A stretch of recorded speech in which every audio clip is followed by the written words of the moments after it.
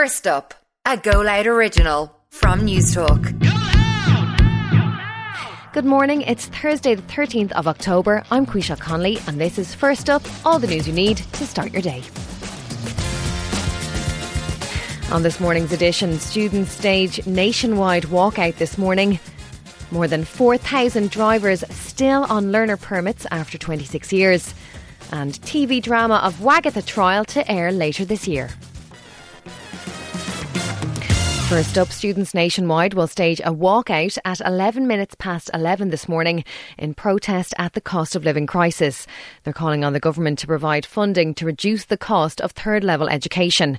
Beth O'Reilly, President of the Union of Students in Ireland, says they want to show they've had enough. This protest is intended to show the force of the student movement. It's intended to show the mass of the student movement and really remobilise students after so many years of kind of being left by the wayside.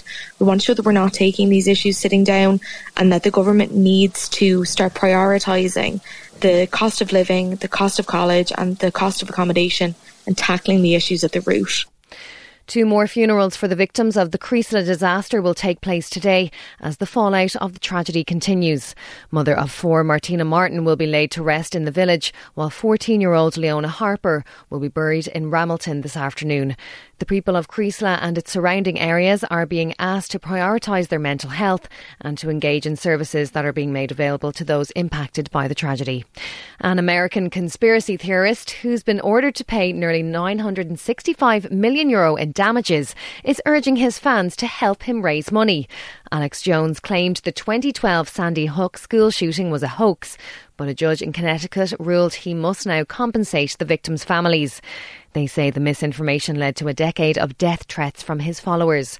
Robbie Parker lost his 6-year-old daughter, Emily. For anybody that still chooses to listen to that man, just ask yourself, what has he ever given you? And compare that to whatever it is that he's taken from you. Do you still have your family members with you? Do they still believe in you and trust you? What have you ever gotten from him? And what has he taken from you too? Almost 4,600 people are still driving with learner permits over 26 years after first receiving one. According to Freedom of Information figures, they still haven't passed their driving test.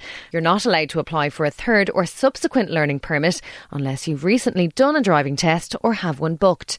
Transport commentator Conor Faulkner says the new figures are concerning. It is a relatively small number in the scheme of things. We have over 2 million licensed drivers, but for this small number, there's clearly an anomaly. And while it's possible to keep renewing your learner permit, it's not how the system is envisaged.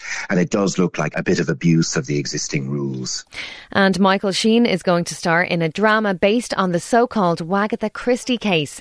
Rebecca Vardy lost her legal battle in July when a judge found claims she leaked private information about Colleen Rooney to the press were true.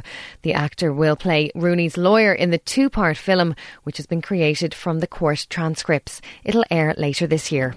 And that is First Up for this Thursday, the 13th of October.